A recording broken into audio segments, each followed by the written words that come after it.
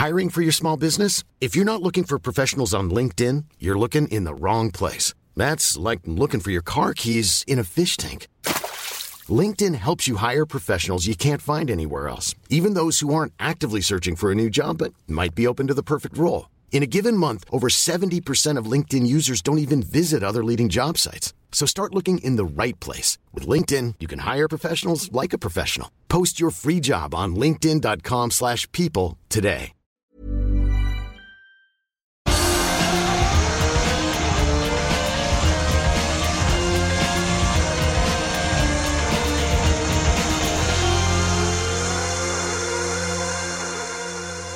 Welcome, everyone, to a brand new series of motorsport podcasts. Many of you will have listened to our Engineering Formula One Drivers series with the likes of Patrick Head, Adrian Newey, and Gordon Murray earlier this year. I'm delighted to bring you the next set of recordings. This time, we turn our attention to the Scuderia, the Formula One team that's so famous, it's simply referred to as the team. Founded in 1939 and a constant on the F1 grid since that first World Championship in 1950, Ferrari is the team that every driver wants to race for. 221 pole positions, 253 fastest laps, 238 Grand Prix victories, and let's not forget the 16 Formula One World Championships. For all its success and wonderful history, though, Ferrari has always been a tricky place to work. Many drivers have left or been unceremoniously kicked out after little more than a season. What is Ferrari like to drive for? And what of Enzo himself? In this series of podcasts, we speak to the men who know best, those lucky few who have driven for Ferrari during their Formula One careers. Hello, everyone, and welcome to another Motorsport podcast. And today we have an absolute treat for you. Another episode in our Driving for Ferrari series. We've got Derek Bell joining us from sunny Florida. Derek, thank you so much for joining us from across the pond. It's a pleasure and a delight to talk to you, Ed. Derek obviously needs no introduction. 5-time Le Mans winner, 3-time Daytona 24 Hours winner, and 2 World Drivers' Championships to his name. We're going to focus on Ferrari today, though. And really with you, Derek, it was fascinating looking back at your career, how quickly things happened for you at the start. Because if we sort of annoyingly fast forward past Formula 3 to your F2 move, am I right in thinking that it was at this time the Colonel, your stepfather, said, "I'm not paying for this anymore. You've got to go and do it." So you wrote a lot of letters, didn't you, to get that budget for F2? Yeah, that's right. Well, when I look back at it at the time, you're going, God, this has taken a long time to get up into Formula 2 and Formula 1. And then you reflect on it now and you think, blimey, that was 60 years, 58 years ago or something, or whatever it was. And, we actually got there remarkably quickly. I mean, 1 year with the Lotus 7 and then 2.5 years really with 2 seasons. I didn't do all the races in Formula 3. And then suddenly, I got my, no options. The only option is to go up to Formula 2. Robin Widows from up in Surrey, he had been in F3 with me. And generally speaking, I used to beat him in Formula 3. But he went on up into Formula 2.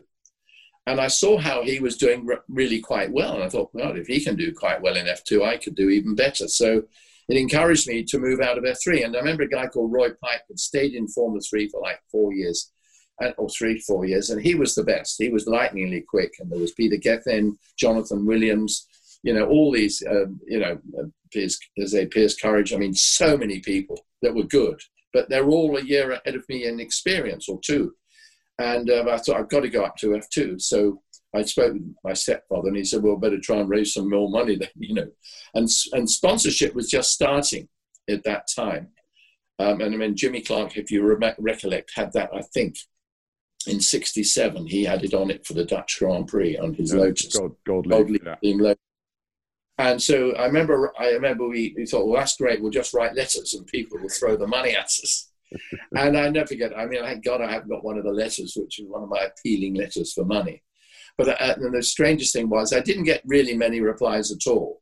I think you got one, didn't you? I got one. Yes, I got one back from Avis. And in it, there was one of these buttons you put on your jacket and it says, "We try harder." And that was it. So that was all I got to get into motor racing financially. And so the colonel, my stepfather, he said, "Come, we've got to do this." And I bless his heart, he did think I could be quite useful. And I had never had any confidence that I was good enough. I just wanted to do it and felt it would be fun. And so we actually went to the bank, went to the National Westminster Bank in Bognor, in West Bognor, his branch. And I remember the bank manager said, "Oh, yes, we'll loan you £10,000. So they loaned us 10,000, which was, the old man never got into the red. And the whole of his life, he was a Cornishman, and he completely said no way to getting in debt. So we borrowed 10,000 against the fact we had a 600-acre farm. But so I think they were pretty secure. And that was it. I went out and we by this time I'd realized, having had Lotuses for a year in Formula 3, and then the Brabham, which of course was what every driver needed because it drove itself for you, really. And so we went and put a deposit down on a Brabham. I think it was, I can't remember the damn chassis, BT23, I think. We put the deposit down on that of £2,500, and we put the deposit down on 2 Cosworth engines, 2.5 for each. And then after that, we put the deposit down, ordered them and everything. And George Brown, the mechanic we had from around Bognor, he went and he worked at Brabham assembling our car. It was like chassis number 3 or something. So he learned all about it. We did it really properly. We said, we're going to race this thing. You need to know, how the car's constructed. And he was a bloody good mechanic. He used to work for UDT Laystall before that, but a local lad. And obviously we ordered a Cosworth engine, in fact 2. And then, of course, we bought a Ford Transit van and a trailer. And that was what we were going to go racing with, and a load of spare gears and bits and pieces. So, it's a lot of stuff for £10,000, isn't it? It was a lot of that stuff. Today. Can you imagine it? It was unbelievable when I think about it. And we got the car, I think Ken Tyrrell got his car first for Jackie Stewart. Quite naturally, Jackie had been world champion, I think, already at that point. And we got ours like second or third. And of course, my first race, I went out and I haven't got my book. It's stupid. I didn't prepare for this question. But I thought my first race was at Thruxton. In fact, I went to Hockenheim first. So you finished, was it third there? Third there, yes. Yeah, and then you finished third at the Südschleife as well. That's right. That was a bit later. Yeah, the Südschleife. But I'm talking at the very beginning. And I remember I finished third at Thruxton anyway, on I think it might have even been Easter weekend. And I remember I sort of finished third, I think, to Jean-Pierre Beltoise and Jochen Rindt. And so I was the leading non-graded driver, in fact, because they had graded and graded. So it gave us Formula 2 was just this jump out, which was fantastic in that as Formula 2 drivers on their way up, if you like, Formula 3, Formula 2, you could actually race against the best in the world. And Jimmy Clark and Jackie Stewart and Jack Brabham, and they would all come down to our level because they loved racing, and Formula 2 was a wonderful class of car. So I had some pretty damn good results, and then sadly went off for that tragic day to Hockenheim and to do the Formula 2 race there. And of course, the tragic story of Jimmy Clark, dying there would sort of put the kibosh on my career quite a lot, actually, because, everybody kept saying, my family kept saying, and friends, when are you going to get yourself a decent job and be a lawyer or a priest or something? You got to have something responsible to do in your life and stop being a playboy. But it must have been a real shock that weekend, because you were very much the new guy. And I think you had dinner with Graham and Jim Clark the night before, and you were slightly in awe of these two. These guys were at the top of their game in Formula 1. Yeah. And I guess when you're that young and you're coming into the sport, you're quite impressionable. And then to say goodbye to Jim in the morning and him around the after, it's a tough thing to race through that. Yeah, well, elaborating a little bit, I'd never met Jimmy, but I had met Graham. And, there I was in the Luxhof Hotel at Speyer, just on the edge of the Rhine there. And they walked in, been bucketing down with rain all day on the Saturday, done practice and everything. And they walked in the hotel, and we all ended up having a cup of tea together with my stepfather, and we had biscuits by the fire and everything. It was lovely. And then we were chatting. We had a long chat. And I remember saying to Jimmy, I said, I said, how did you get on today?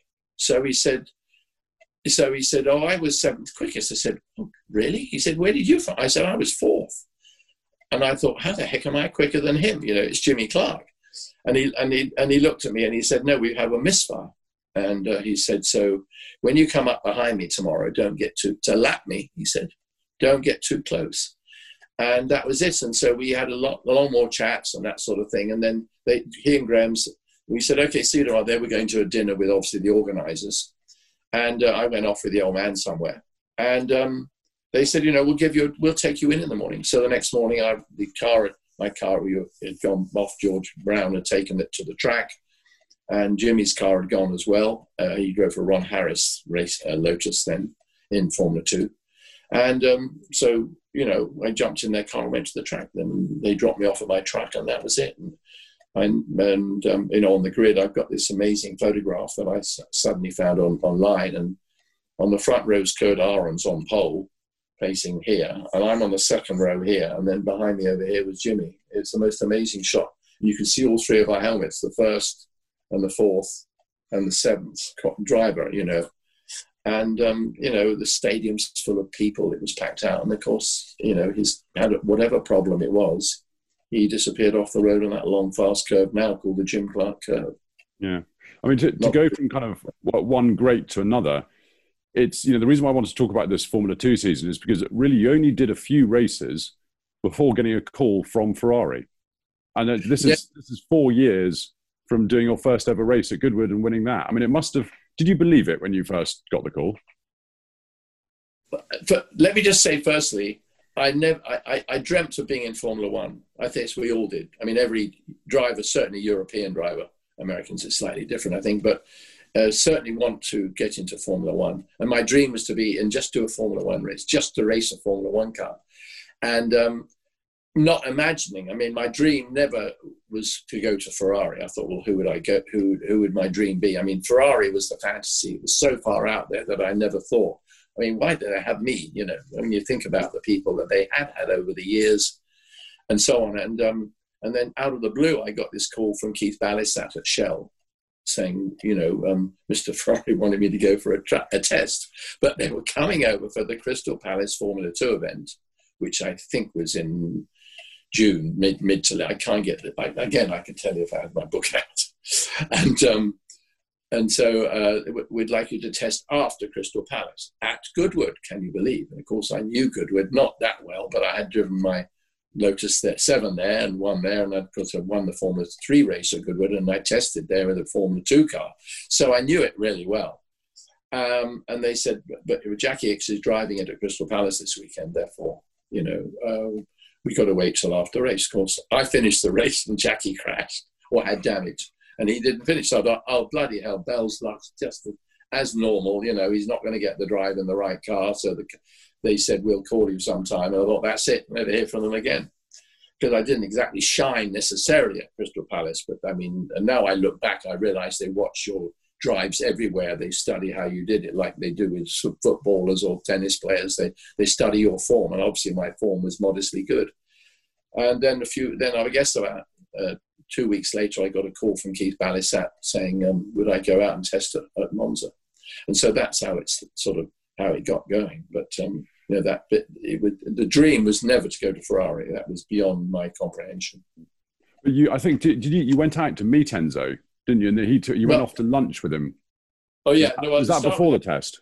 Oh, sorry. I start with Ed. I did the test. I don't know what day it was of the week. Probably a Tuesday or a Wednesday. So I flew out and then went to the Monza. I'd raced Formula 3 at Monza in those hideous Lotteria races, and done 2 or 3 races there. But they're all slipstreamers in the days when there were only 5 corners, you know. And you had to have the fastest car. And so I did the test. There were a dozen drivers there. I was the only Englishman. And I always think Ferrari wanted me to drive for him because he didn't stick any other Englishman in there to sort of push me to make me go quicker. It was like, I just want to see that he doesn't screw up. I don't know what they thought. So I did my test, and they said, "Okay, thanks, Mr. Bell, you're driving for us." You go, "Oh, really?" So that night, so they said, "Come drive down to Maranello." So I stayed. We actually went to Modena and stayed at the Real Fini Hotel, and it was just the most amazing feeling that there I was in the middle and the heart of Ferrari on my own. There was nobody to say, "Excuse me, I just tested for Ferrari." I couldn't get excited with anybody apart from myself. So I'm going, "God, can you believe this?" And so I had dinner quietly on my own, and I had a glass of wine, and because I knew I wasn't driving the next day, and I had some tortellini alla panna at the Real Fini Hotel, and it stuck with me forever that's the meal of choice for me. It's tortellini alla. It was the most beautifully sort of soft, tender pasta. Anyway, I won't go into that. And then the next day, I went out to the factory. And of course, I was taken around by this young man who's who in fact was, I don't know who took me around. It wasn't Gozzi, who was the head of motorsport really, but I was just shown around. And as we were walking, but there was nobody there. There's nobody working. And you can't believe how small Ferrari was. That famous entrance there, and Enzo's office was on the left as you walked in. And then straight ahead of you was the factory. But it wasn't big. And just like an industrial building, with red tiles on the roof and that sort of thing. Anyway, I was walking through, and I was actually astonished. There was nobody there. And so I said to the guy, "So, why is there no people working today?" And he said, "Oh, today's a national holiday." And there are a lot of those in Italy. There's a lot of those in Italy, commonly called strikes. So anyway, we walked around, and it was intriguing. It was most intriguing, to see the village of steel at one end. And then at the other end, it was a crankshaft for a V12. It was astonishing. And then suddenly, I guess I knew that Enzo was about to appear at some point. And then sort of round the corner and I'll never forget it as long as I live, round the corner, sort of in this big, long building. Again, wasn't that big, but it was pretty large. Came this very tall guy with silver hair and tinted glasses, immaculate, wearing a raincoat draped over his shoulders, And beside him was a much smaller person walking with him. And the guy who took me around, whose name, of course, he ever got to know, he said, "Oh, here comes El Commendatore now. He is the one on the left." As if there was any doubt as to which one is the Ferrari. And that's how I met the old man. And he walked up this avenue between all the road cars up on an assembly line up here. And I thought, and I've always thought, even dear old Michael Schumacher never met Enzo, actually. But he would never have seen what I saw, and so many drivers would never experience meeting Enzo as he walked down the middle between all his cars, all up on road cars, reds and yellows and silvers and all the rest of it, up on the assembly line, and he walked down towards me. That would have made such a picture for a great magazine about the history of Ferrari. And I've always remembered that. And then we got talking. He wouldn't talk to me, and he supposedly wouldn't speak English. So we spoke French together. And at that point, I wasn't that good at French. I learned a lot later because I raced with Pescarolo and people. And so we chatted, and he said, "Okay, let's go over to lunch." So we went over, to the Cavallino, had lunch with him in his little room that still exists there today. Just he, me, and Gozzi, just three of us. And that was it. He talks a lot about Jochen Rindt. He was very interested in how good Jochen was, because Jochen was sort of, I think in that area that he was, well, sadly he didn't much later before he died, but he was amazing driver. He was the star, of my life at that point. Sterling was always my idol, but Jochen was magnificent. And I had some good results against him in the Brabham, so I never beat him, but I often finished close to him, And anyway, that was my beginning with Mr. Ferrari. And obviously, for the likes of myself and so many other racing drivers, as you mentioned there with Schumacher, even those that drove for Ferrari never saw him or never met him. And all I have to go on is kind of a little bit of footage, but mostly photographs. And as you said, with the dark glasses on, the silver hair, did his persona and character kind of match what you see in photographs? Was he quite a mysterious sort of character with a sort of great big aura around him? Yeah, absolutely. And I think you have to realize as well, yes, definitely yes. But at the same time, I was 26, 27. So, and I'd been, I'd been working on a farm in Pagham, Sussex. So I wasn't meeting these sort of characters in life. You know, I hadn't met Ken Tyrrell. I hadn't met John Cooper. I mean, you heard the names and, you know, the big names of the world. That's just racing. So I hadn't met major executives of companies, but I just knew that he was this astonishing character. And of course, I'd read the stories about him.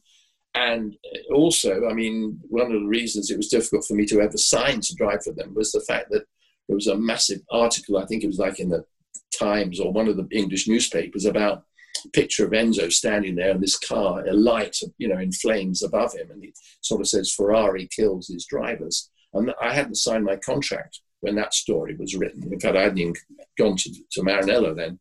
So he had this amazing sort of background story to his personality, and I don't think you ever really got to know his personality, because he always sort of, he looked at you when he talked, but you didn't know if he was really looking at you. You thought that he talked to you because he felt he ought to. But I did get to know him better eventually, and you know, I used to go out to dinner with him. I'd get a call and they'd say, you know, tonight you'll have dinner with El Commendatore, and I go, oh God, I was going out with Mike Parks and the guys, you know, I was looking forward to it. There was Brenda Werner was involved then, and she was Enzo's secretary, an English girl. And of course, she was the only girl, I think, that worked in the factory. The old man wouldn't trust all his mechanics with any females. And so Brenda was the only one, and who I think, you know, was a close friend of Mike Parks's. But we were just a lovely group of people. And, you know, Enzo would phone and I'd have to go out to dinner with him, and he'd come and pick me up and whistle me off at great speed to some restaurant out in the country. It was amazing, but basically his character, he was how you saw him in pictures and how you heard what he was like. But he wasn't sort of don't want to talk to you. It was like he would ask the question, wait for an answer, and then ask another one. Yeah. You know, he never said, well, tell me about that race you had at Thruxton. You know, he wouldn't have asked that. Yeah. And you mentioned that you obviously, you know, you went out for dinner with him. And I think nowadays we're sort of so used to the world of celebrities and things because of social media and everything like that. But it must have been these restaurants he went to, I'm sure there must have been quite a kind of atmosphere when you walked in with Enzo, you know, because he was really, he was probably one of the most famous people in Italy, if not the world. At that time. I know. I you know, it's weird. I mean, my memory's not bad. I got a really good memory for things that I keep told. Well, you remembered what you ate the night before you met him. Yeah, that's amazing right. memory. That's right. But no, I mean, I remember vividly going with him in the 2+2, and we'd drive off somewhere. I must have eaten out with him 6 or 7 times, which is, I think, a lot more than some drivers ever did. And, you know, we'd walk in, and I never forget it. He actually would open the door for me. When he got there, he would stand back and let me walk in. And I never forget it. But of course, I don't know. I never noticed people in awe that it was Enzo Ferrari. There had to be. I think I was almost too young to understand that sort of you know, sort of emotion that people had for people like Enzo. I think it's also because, you know, you've got to realize there was not the publicity. There wasn't the television then, you know, so you've never read stories week after week about Enzo. Can you imagine now if Enzo had been out there, the stuff that would have been flowing through the interviews about why the car had this problem in Austria, why it had a problem last week, and, you know, Vettel's accident. I mean, Enzo would have been pummeled all the time. The only press that really asked him were the you know, Gazzetta dello Sport in Italy and a couple of other Italian newspapers. And they would, you know, they were awful to him and his drivers, and they pulled them apart if the drivers didn't, you know, feature well. But I didn't get any impression going into a restaurant that we were any different to anybody else. And it's uncanny, really, when I reflect on it. Yeah. I mean, if I walked in with Enzo today, I'd have gone around, hope you can see me, everybody, and with Enzo Ferrari, you know. Massive sign. Yeah, that's right. Aren't I lucky? Yeah. But, and I mean, and we often had team dinners. I mean, before the Italian Grand Prix at Monza, he had we always have a dinner during the week, you know, before practice and that sort of thing. I mean, I thought he was an amazing man, very interesting. And as I've said before, you know, I would be in the factory. I hadn't been married long then. I was in the factory, but I still hadn't signed my contract at this point. I didn't sign for some weeks because I was worried about this story. I mean, we didn't have managers. We didn't have anybody to advise us and say, you should do this and you should ask for this. I mean, it's whatever they gave me on a bit of paper, I'd be happy to take. I just wanted to race for Ferrari. We did, certainly in those days, one never considered, how much am I going to earn out of this? It was, where can I go with this? You know, is it going to be good for me? And as a young driver, all you can think is, to race for Ferrari, it has to be a step up in the right direction. Yeah. Because surely at some point you could have a good result. And in some ways, I did have some, like on the Tasman and, you know, a couple of races, some moderately good results. It was the wrong time and the wrong place. But I still had that. And, you know, it was just special to be with him. But so I didn't sign my contract for some time because of this problem with, you know, with sort of, what did I ask for? What were they going to offer me? Were they really going to, was I getting Formula One? Was I getting Formula Two? And basically they favored me in Formula Two to start with. Remember, they had two drivers. They had Ickx and they had Chris Amon. And so they didn't need a third. But Enzo was always looking for somebody for the future, as they all are today. And so I was signed up to do F2. And of course, you know, I went off to do my first race and I got pole position at Monza with 50 cars or something on the grid. Amazing, great grids we used to have for that. And of course, in the race, we had a massive crash where I was involved with. I wouldn't say it was anything, it was my fault, but it was one of those, you know, drifts, you know, big drift thing around the Parabolica, two abreast, 16 of us in a group. And somebody said I was hit from behind. I think something broke on the suspension, but whatever it was, I just flipped round suddenly. And there was no reason to do that at the Parabolica at the point that it happened. And so that was that. And because I think 3 Ferrari crashed. And also how many Dinos did you write off? Was it 4? There was 3. No, the 4th one got away with it. But the worst thing, the big trouble was my own Brabham crash. Peter Westbury was driving it. He got involved too, and I went, "Oh my Lord!" And I looked at his carnage. I go, "Oh my goodness!" Terrible day at the office. So I anyway got back to the pits. They gave me 250 quid and for my race, and I thought, that's it. I'll never hear from them again. I mean, you know, I've screwed up, hadn't I? And then I think 3 or 4 days later, I get a call saying, "Would you please come to the factory and sign your contract?" Well, I can tell you what, I ran to Heathrow and I leapt on a plane and took off to Milan and went to the factory, and I would have signed anything then. And Gozzi said to me, "El Comandatore was so happy with your pole position, your qualifying position. You know, here's $1,000." And it's like, wow, thank you very much. But that was a sort of atmosphere. But then when I was, you know, and as I said, my wife at that time was very ill. She had a thing called colitis. She was in and out of hospital in England. And around the time Justin was actually born. And I'd walk into the factory in the morning when I was there for any sort of 4 or 5 days, 3 or 4 days, whatever. And they would sort of say, "Oh, Comandatore would like you to go to his office." It's sort of about 9 o'clock in the morning. So I would walk through and see the old man. He'd be sitting behind his desk. And he would virtually always say, you know, "How's your wife today? How's your wife today?" And I said, "Well, it's too early. It's 8 o'clock in England. You know, they're not going to be able to give me a report at 8 o'clock in the morning." So he said, "I'll get my secretary to phone up." And he would. His secretary would phone up the hospital in Chichester and see how my wife was and then report back to me. I mean, it was amazing. I had an astonishing relationship with him. He never pushed me. I think he was waiting for something brilliant to happen, and it never did. But I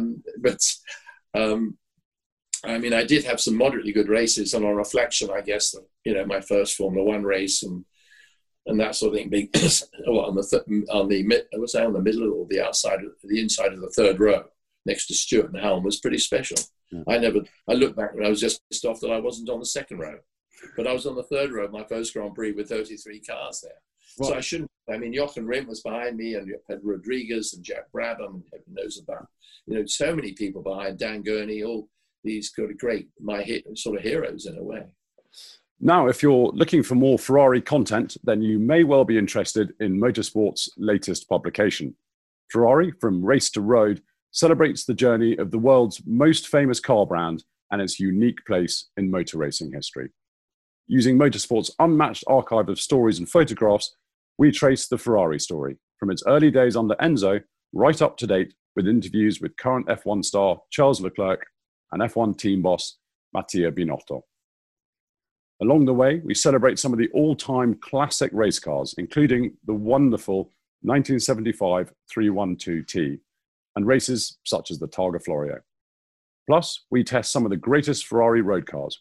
Illustrated with world-class photographs and wonderful writing, Ferrari From Race to Road is a must-have for all fans of the marque. It's on sale now in all good newsagents, or you can buy it via the Motorsport website, which is motorsportmagazine.com.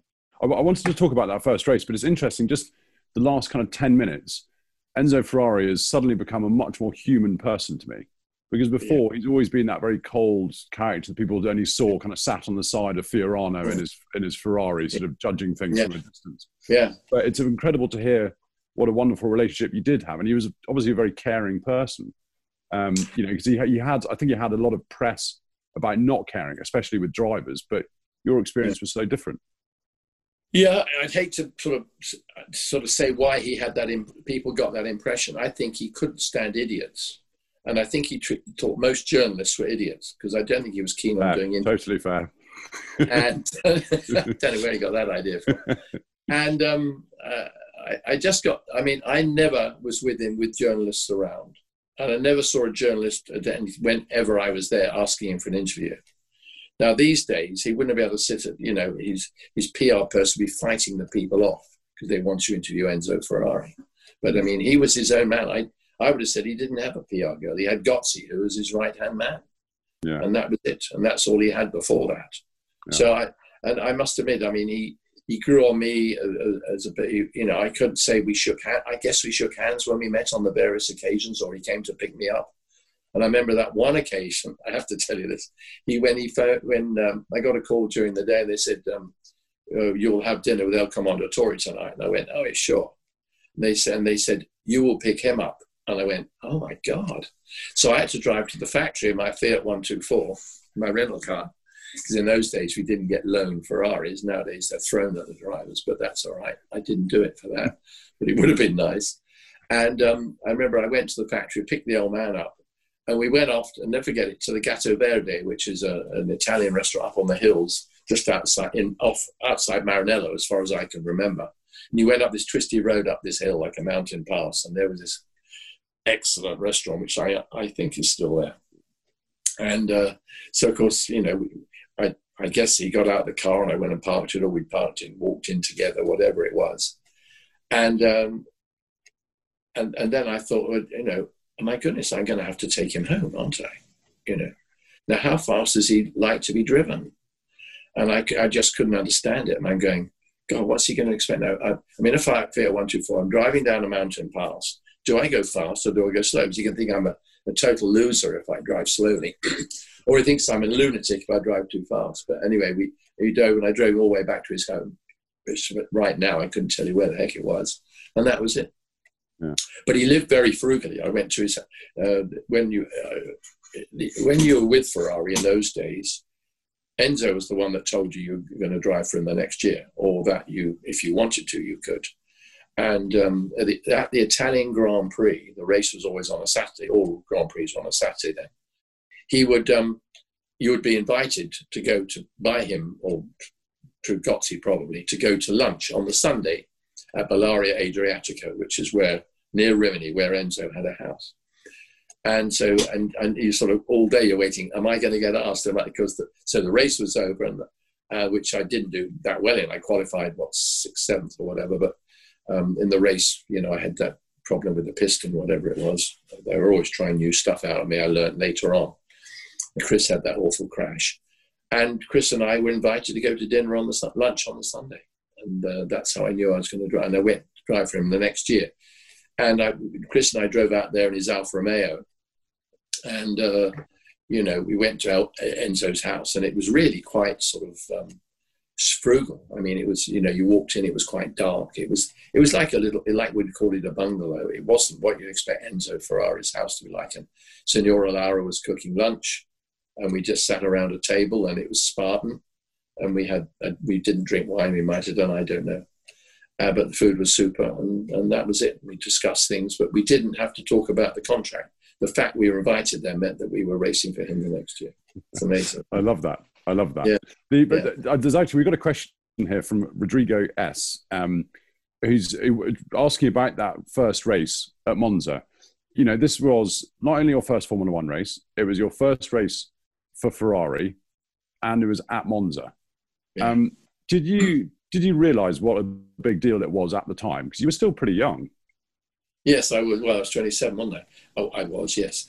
I must take you back a bit. 10 years before, my dear stepfather, the Colonel, so I was in 1958, and I was 17. My stepfather was a racing fan, thank goodness, as you realise, said, come on, I'm going down to the Italian Grand Prix. And we drove down there in his XK150. And we sat in the grandstands at the Italian Grand Prix in 1958. And Sterling was driving. I think it was the one when he drove the Cooper. He did terribly well in it. And I remember sitting there watching. There was a race on before the Grand Prix, right opposite the pits. And there was a race on before the Grand Prix for sports cars. And there was this most beautiful red, Ferrari red 275. What were they called? Anyway, not quite. It was the Ferrari California. It was an open cockpit Ferrari California. And this guy, and it was perfect, light tan interior. And this chap drove it in white suit with a white helmet.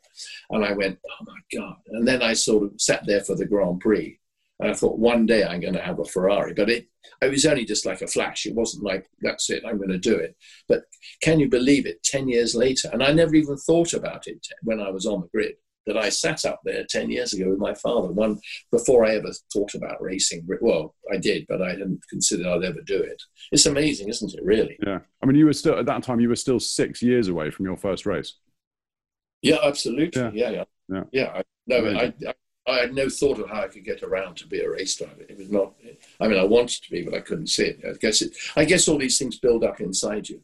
And of course, there weren't any super young drivers. And Sterling had been young when he started. And of course, Jackie Ickx was younger than me, and Chris Amon was a fraction younger than me. And so that was when I got into it. You suddenly found people that were younger and also older than you in Formula 3 and Formula 2. But to get through those battles of Formula 3, it was quite amazing to then sort of come out the other end, sort of, I'm alive. Yeah. I can go into Formula 1 if it works the right way. What did you ask me? So it's just whether the enormity of that situation at Monza, being on the grid in a Ferrari in your first Formula 1 race, did that register? Or, is that something you look back at now thinking, oh, blimey, that was... Oh, yeah. I look back at it now much more than I did then. I mean, to me, I just remember being disappointed that I was on the third row and I hadn't been as quick as I should. Such a racing driver. I must have been within a tenth of a second of Jackie Stewart, and I must have been with much the same within that of Jackie Ickx was on the front on the next row, and then on the front row was Chris Amon, and I wasn't that much slow. I haven't got the lap time somewhere there. They could appear, but it's irrelevant really right now. But the fact that I was there at all, the fact that I was on the third row was pretty remarkable. But and it was the first time we'd used those wings. I mean, if you can imagine the excitement of being on the grid at the Italian Grand Prix with those fanatical crowds, and even, driving in from the hotel where we stayed at the Santa Storgio, and you drive in, I don't think we drove our own cars in, I can't remember. I my Fiat 124, I might have done, I don't know. I have no idea how we got into the track, probably in vans or something. And you drove all through Monza Park, past the horses and all the people out enjoying their weekends in the park, and then into the racetrack, and that sort of very austere sort of entrance that they have there, and that sort of atmosphere of the paddock and the buildings, which I'm not sure if they've kept any of the old paddock buildings, but they were grim. They have 4 cars stuck down inside this long tunnel for each team. It was an amazing atmosphere. I can't remember much, sort of the intricate details. I know there was a super Italian restaurant there that everybody went to eat in. You seem to have a remarkable ability to remember food, Derek. Well, I just love Italian food, Fair enough. Yeah. Well, remember, I hadn't been there very much. It was possibly almost very nearly my very first trip to Italy. I wouldn't say it was, but very nearly. And you'd heard so much about all the Italian food and the wines and that sort of thing. So it was all part of that sort of learning curve. But I think that the night before the race, you didn't sleep particularly well, did you? So you must No, have well, realised that this was a fairly big moment in your career. it was just yes. I mean, I was still one of those guys that had to go to bed at 9 o'clock so that he could get at least 3 hours sleep before 9 the next morning. And once I did go to sleep, I was fine. But it was lying in bed, sort of going around the lap and thinking how you could go a bit quicker or why something hadn't happened. And you've got to also realise that people were getting hurt, well, hideously in those days. And that had to play on my mind and did the whole way through my career, of course. But I just remember that night going to bed and, you didn't have an espresso. Well, they don't have them at night anyway, but I didn't have anything much. I ate well, properly. I can't remember who I ate with. Possibly was Chris and his girlfriend, and that was probably it. And I don't even know if my stepfather, the colonel, came over for that. He might well have done. I can't remember. I think he must have done. And, sort of just, we stayed at the Santa Storage, which I mentioned just now, and it was right in the middle of a town, which of course you won't do these days. I'll be staying at some palace outside. But I mean, that damn church bell rang every quarter all the way around, and then rang the hour out, boom. And it backed onto our hotel. And that lovely sound, which always, every time I hear it at a church bell, or watching a movie or something, and you hear, I know it's Italian, and because it echoes the way it resonates around the place. And I was like, oh, I'm awake again. Excellent. 3 o'clock, and 4 o'clock. And that's how it went on. It was absolutely astonishing.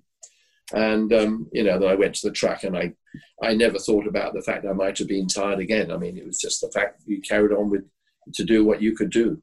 I don't remember how we got to the track. I can't imagine because they didn't like you taking cars in because people used to steal them. I don't think they'd have stolen a Fiat 124, but, you couldn't never could, even in those days, you would not take your fancy road car into Monza because it would be gone by lunchtime.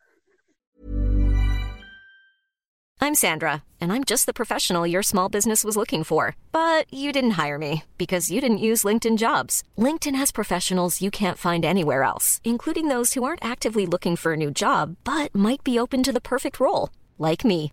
In a given month, over 70% of LinkedIn users don't visit other leading job sites. So if you're not looking on LinkedIn, you'll miss out on great candidates like Sandra. Start hiring professionals like a professional. Post your free job on linkedin.com/people today.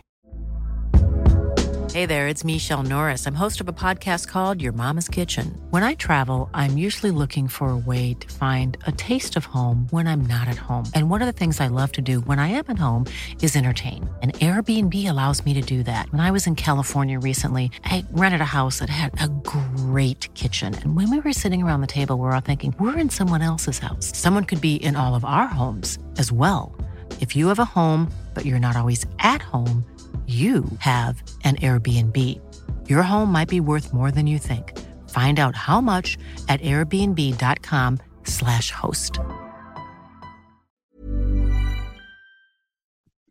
It is amazing looking back, isn't it? But it kind of your Ferrari career, just tell us what was kind of happening at Ferrari in '69, because you had a contract for '69, but as you mentioned earlier, it was just the right place at the wrong time. And it all started going wrong. Yes, it just went wrong straight away. The great thing was that nobody really follows, and it doesn't matter. But we went off and did the Tasman. So Chris and I went and we had the option to do a Tasman series, which was 4 races in New Zealand and 3 in Australia, sort of consecutive weekends. It was with a Formula 2 car, but with the engine, which was actually a 2-litre Fiat V6 Dino. Well, not Fiat, but they were in the Fiat road cars as well. And we raced with a 1.6 litre engine, the same engines, whatever you sort of sleeve down or whatever they did. And then for the Tasman, we ran 2.3. But the engine could have been a 2.4, but they couldn't make it any more than. So the Lotuses with Cosworth had 2.4 engines or more, 2.5, and we only had 2.4, just about 2.3. And, Chris and I went off, and I'll never forget it. George Brown and myself, we drove down to Italy with the van and a trailer, borrowed a double-decker trailer from David Piper. I mean, when you reflect on it, but of course he was a Ferrari man, David. But I mean, these days, nobody would just let you borrow their trailer to go and pick 2 cars up. And do you know that those 2 cars came back to England? We drove it back. And never forget, we got to the border at above near Mont Blanc, that border there, on a Saturday afternoon. They were coming back to England to go on a boat to go to New Zealand.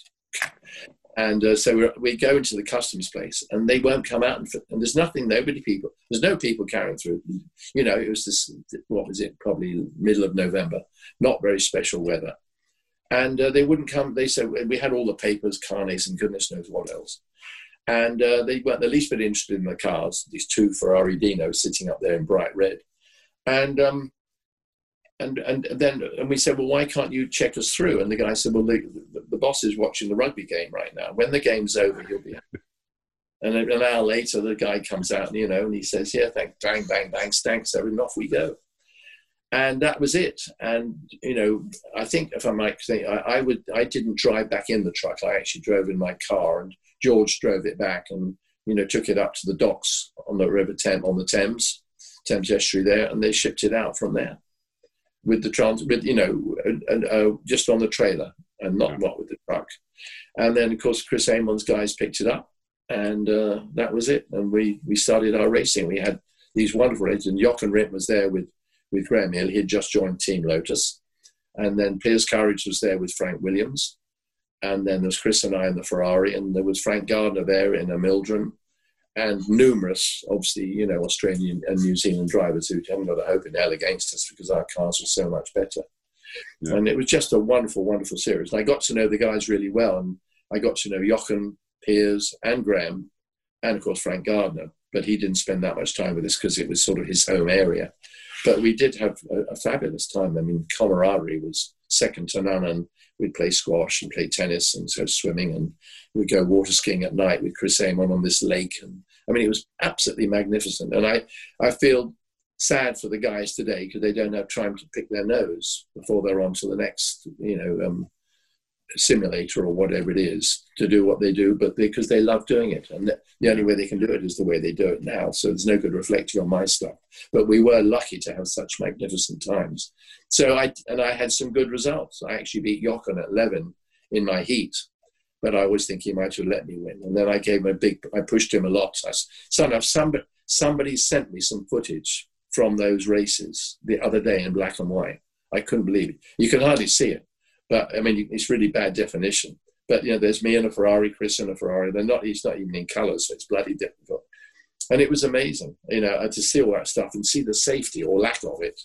I mean, it was a wonderful trip, a wonderful series. Yeah, and honestly, because that, in a way, the Tasman series was a sort of high point of your Ferrari Formula One career, because once you came back from that, it was probably quite apparent that things weren't all sort of right in the state of Denmark, as it were. Yeah, well, I didn't know what they were doing. The fact was, I never lived in Italy. And in those days, Chris lived in Modena. I know Jackie Hicks, he'd gone off somewhere else for 69. But none of them lived in it. Chris was the only one. And on reflection, now I look back even 4, 5, 6 years later, I should have lived in Italy, but I couldn't because of my wife being so well. And the fact that she'd had a son or was having a son, because she had him in February. And so there's no way that I could have lived in Italy, and my marriage would have been over if I had. But then you shouldn't get married if you're going to be a racing driver and have to live in Italy or anywhere in the world. But it was only latterly or later on that drivers sort of congregated around the hub of racing, so they were on hand to do what they had to do. I mean, what a stupid idea for me living in England and having to get on a plane every time Ferrari wanted to go testing. I mean, they happily, one never talked about budgets. I mean, I got £250 for a Formula 2 race and £500 for a Grand Prix. I don't know what I got for Le Mans, but it was probably 500 quid. And it was still quite good money, but it wasn't like compared to today. You can't relate it to today. But as I said, we never did it for the money. But that year, 69, certainly was something that we didn't expect, that Ferrari would not have done something more specific about racing. And it was strange because the next year, of course, they had that, there's a formula change, but certainly they had the flat 12s and that sort of thing. And I'd love to have had one of those, but yeah, but it was a steel crisis, wasn't it? And Ferrari just sort of slowly closed down its operations. Oh, I didn't realise. I might be wrong with that, but Ferrari did kind of, because they suddenly started just running the one car and they really did kind of just. Well, they ran a car for a little bit for Pedro Rodriguez, and NART financed him to drive a few races for Pedro. And I went, where did that come from? And Chris didn't drive, nor did I. And we did that Silverstone Daily Express meeting. And I remember I beat Chris. I was 10th and he was 12th or something in the piddling rain. We were on Firestones. The car would have been so good if it had been on the right tyres. I think, tyres made a heck of a difference in those days. And I was pretty good in the rain because I had a really good race against Jochen, as I say, in Australia, and finished close second to him there. So in the Lady Wigram or whatever it's called, Warwick Farm anyway. And but the Firestone were rubbish at that point. We should have been on Goodyears or Dunlops, to be honest. So that was life. Anyway, that was it. And we just, okay, we're not going racing, so therefore you don't get any money. So it's okay. What do I do now? And then they said, well, okay. And then come June, we went to Monza for the Formula 2 Lotteria, which I had done 1 year before my first race for them. And I was on the back of the grid with Clay Regazzoni. We did Thruxton as well. And Clay and I were last on the grid, the two of us. And I mean, if I looked at me and went, oh, yeah, but you're over the hill. You've had it, Derek. You're 28. But Clay was a brilliant driver. He would have driven anything. If he would have gone quick, he made it go quick. And he drove the car with me or against me. And we were both at the back of the grid at Thruxton. And then we went to Monza. And I couldn't get anywhere near the times I'd done the year before. And that's when we thought, this is crazy. The same cars on the same tyres, and we don't get a look in. And that was at that point that Ferrari, sort of that second week of June, that Ferrari said, that's it. And then, fortunately, I got the opportunity to drive for McLaren. But they let that make a British Grand Prix. But at that point, Ferrari had no future. They didn't, I think I was out of their picture. And I think they could see that Jackie Ickx might come back to them. And I don't think even Chris drove that car. Chris left too, and he went and did his own thing. So who the heck was the other driver with the B? It might have been Regazzoni. I think he stayed and raced with that. Yeah. But, suddenly the whole thing filtered out. Of course, we weren't on financial contract retainers, at least I wasn't, because I never thought about it. I didn't have a manager, as I said. So I just ended up earning no money and being rather disappointed as the year flipped away, because I really did nothing. But interestingly, if you look back at your, if I look back at your career now, you're known for your sports car victories and championships. And it was, I suppose, in a funny kind of way, that happening to you with Ferrari, you were then called up to race for Ferrari at Le Mans in 70, having driven a private car at Spa and 1,000 kilometres. Yeah. And that was, I think, the Spa 1,000 kilometres really your first taste of sports cars. So in a weird kind of way, Ferrari is perhaps to thank for you getting into sports cars and then all those Le Mans wins and championships. In a way, yes. I don't go over the board about what you did. I'm trying to find a silver lining here. No, but I mean, it was Jack Swatters of Garage Francorchamps, Écurie Francorchamps, just, it's outside Brussels. And Jack, I got to know during my time at Ferrari. And he's the most charming gentleman. He's a Ferrari dealer. But what I didn't realize till in recent years was the fact that Ferrari, with his racing program, was highly supported by all his dealers. And I didn't realize that. They put loads of money in to keep the racing team going because, as they say, if you win on Sunday, you sell on Monday. And so, therefore, not all of them. I know Maranello did, and I know Jacques did, and I know the Americans did, but there were no doubt others that poured money into the Ferrari coffers that help him go for motor racing. And because there was no sponsorship really in those days, we had nothing on the cars. So,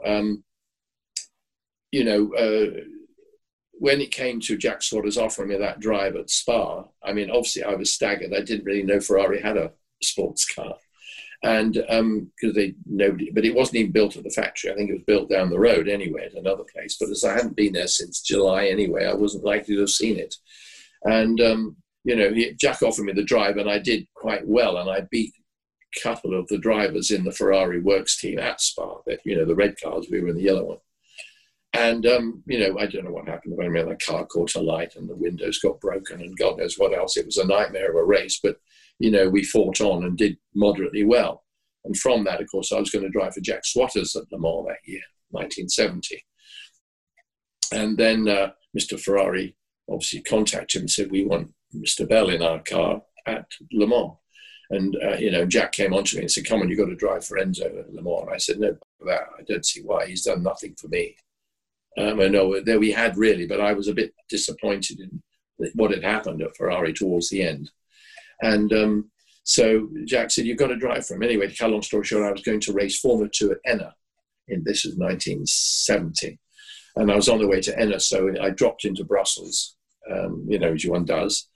And Jack met me at the airport, and he said, you're going to have to drive for Enzo. And I said, I don't want to, Jack. And I said, why? And he said, well, if you don't drive for Enzo, you won't give me any spare parts for my program. So that was it. So I went, okay, I'll drive for Enzo. And of course, Jack did rather well in the 24-hour, and I drove with Ronnie Peterson, which was wonderful. We were mates together through Formula 2. And, he was a wonderful, wonderful driver, super kid, super guy. And I enjoyed it very much as that experience was. But of course, it was on the old Le Mans, as you know. And it was quite an experience. I mean, there was a massive crash, which I didn't create, that was behind me. But everybody thought I was part of it during the race. But I was gone. I was around the corner and away, but just through the kink before you come to Whitehouse, which was another story. But, it was wonderful to drive for Enzo there. And I certainly didn't let the side down. And then, of course, they didn't do many races. And then Jack Swatters had me back to drive at Kyle Army at the end of the year. But in that meantime, I'd had the call from a company from Germany called Porsche to drive the 917. So. And the rest, as they say, is history. But before we finish, I wanted to touch briefly on kind of Ferrari now. And you were saying that you went back to Monza in 1969 and you were going slower than you were in 1968 with the same car, the same tyres. There are reflections of Ferrari this year in Formula One.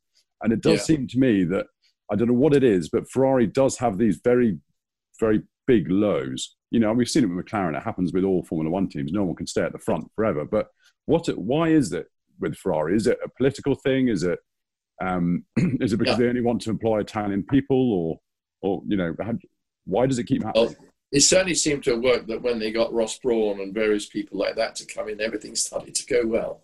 Very organised people, and no Italian teams have never had that much of a great record for sort of producing the best results, although Ferrari did.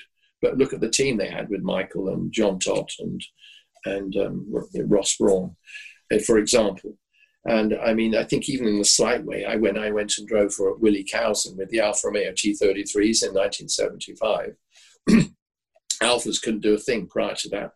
Out comes that car, the T33, and Alto Delta are going to run the cars, or they produce them. And Willie Cowson went in there and said, come on, let me have some of your cars and bits and pieces. And we went off and we won, I think, 8 races because it was run by a German. And with the organization and the preparation and having seen the state of the cars that came from Auto Delta to us, it was amazing. And, I drove with Pescarolo, and I think we ran 4 races, and I won one on Arvas, the last race it ever did, on the Arvas a year later after in 76. The cars were wonderful, but they were run by Willie Cowson Racing. And, I think it needs an injection of management. And I think I can't tell you what the Ferrari thing is because there's these days, there's so many people involved. But it actually ends up with the elite at the top, doesn't it? Yeah. It's a bit like Trump. Thanks very much. If he's not doing his job, the rest of the team can't work under him properly. And so I don't know who that is at Ferrari. Yeah. Your career was, it's very much Porsche. I always think of you as a Porsche man, or more recently Bentley. And it's funny, I've never sort of thought of you as a Ferrari man. I think just because so much of your success came in Porsches. Do you, looking at the photos behind you, you obviously still have very much a soft spot for Ferrari. Yeah, very much. It's strange. I suppose it's because when you're young, you're much more influenced by certain things. And Ferrari was the name that was, Ferrari was the name that was on my lips the whole of my youth when I followed it. Moss was the other one, and Sterling always wanted to really race for Ferrari, but never ultimately did that much. For example, now I didn't follow him or anything, don't get me wrong, but I think you have ideas in your mind as a young person of where you would like to be. And as I said, I mean, my dream was to race for Ferrari, but it wasn't like, oh, well, I will be racing Ferrari. It was like, oh, can you imagine? And that was it, gone. The dream had gone. And if you saw, and again, having seen that red Ferrari on the grid of the sports car race at Monza, that was it. I was a Ferrari person. There weren't Porsches there then, so I couldn't get involved with it. And then you met the man himself. And although I'd met Professor Porsche maybe once, he could walk by me and you'd never know who I was. Now, the Porsche family now I know really well. And Wolfgang Porsche and I are close friends, and we spend time together. And his family are totally in contact with my son Sebastian all the time, on Instagram and whatever. And I'm close to Porsche people now, much more than Ferrari. But in those informative years, the thing which I was a Ferrari person. And my dream was to have a Ferrari, and I have one now. It was my dream to have one. And eventually I got it, but I was a little old. Actually, I had one when I was about 33, but after that, I was a Porsche man totally. But I thought one day I could have another Ferrari. I don't know why. It's just, it's just one of the, doesn't it? Fun? It has a sort of allure to it. It does. Yes, thank you. It's a word, yeah. Can't put it more than that. And I think the other thing, even with the Ferrari, was the sound of that V12 was just a unique sound. And people say, yeah, but he didn't do really much for you. And he didn't. And I remember Jackie Stewart saying, among Ken Tyrrell and a couple of other people said, if you go to Ferrari, John Wyer, that he will ruin your career. And it was before, as I was about to go to Ferrari, because at that time that I went to Ferrari, back in '68, I was testing a Cooper Formula One for John Cooper. I was asked by Colin Chapman to test the Indy car at Silverstone after Jimmy had his accident. And then John Wyer came on to me to drive the GT40 at Le Mans in '68. So, I guess suddenly I was, in demand, and makes you wonder who the hell else was out there if I was the only one there. I guess there was nobody racing anymore, but these days they wouldn't have a problem with a list of guys wanting to run. And I never had to phone them up and say, what about me? They were, get Derek Bell, I guess, because I'd come up well through Formula 3 and then into Formula 2 and done those first 2-3 races. And then Ferrari were after. They go, Ferrari are after Derek Bell, I suppose we should be sniffing after him too. But it was John Wyer and Ken Tyrrell and people like that said, he'll ruin your career. Now, I reflect on that and I think, I don't know that he did, but the fact that I had a disappointing Formula One career, although I had the 6th place US Grand Prix for John Surtees and had a great experience with John, which got worse as the years went by as far as the cars were concerned. But, it was that Ferrari period was pretty darn special, I have to admit, and it always just sticks in my memory, to be honest. Yeah. Well, Derek, we've got to leave it there, but thank you so much for sparing so much time all the way from your sunny spot in Florida. We'll hopefully see you over here soon. Maybe not this year, but hopefully next year. But to everyone watching and everyone listening, thank you so much. I hope you enjoyed it as much as I did, and we'll see you all soon. Bye-bye for now. I could have done with some pasta and a glass of Lambrusco, but thanks very much. I thought you could have done that. Next time we'll get something FedExed over, ready to go from the restaurant in Italy. Yeah, thanks. Derek, thank you. Thank you.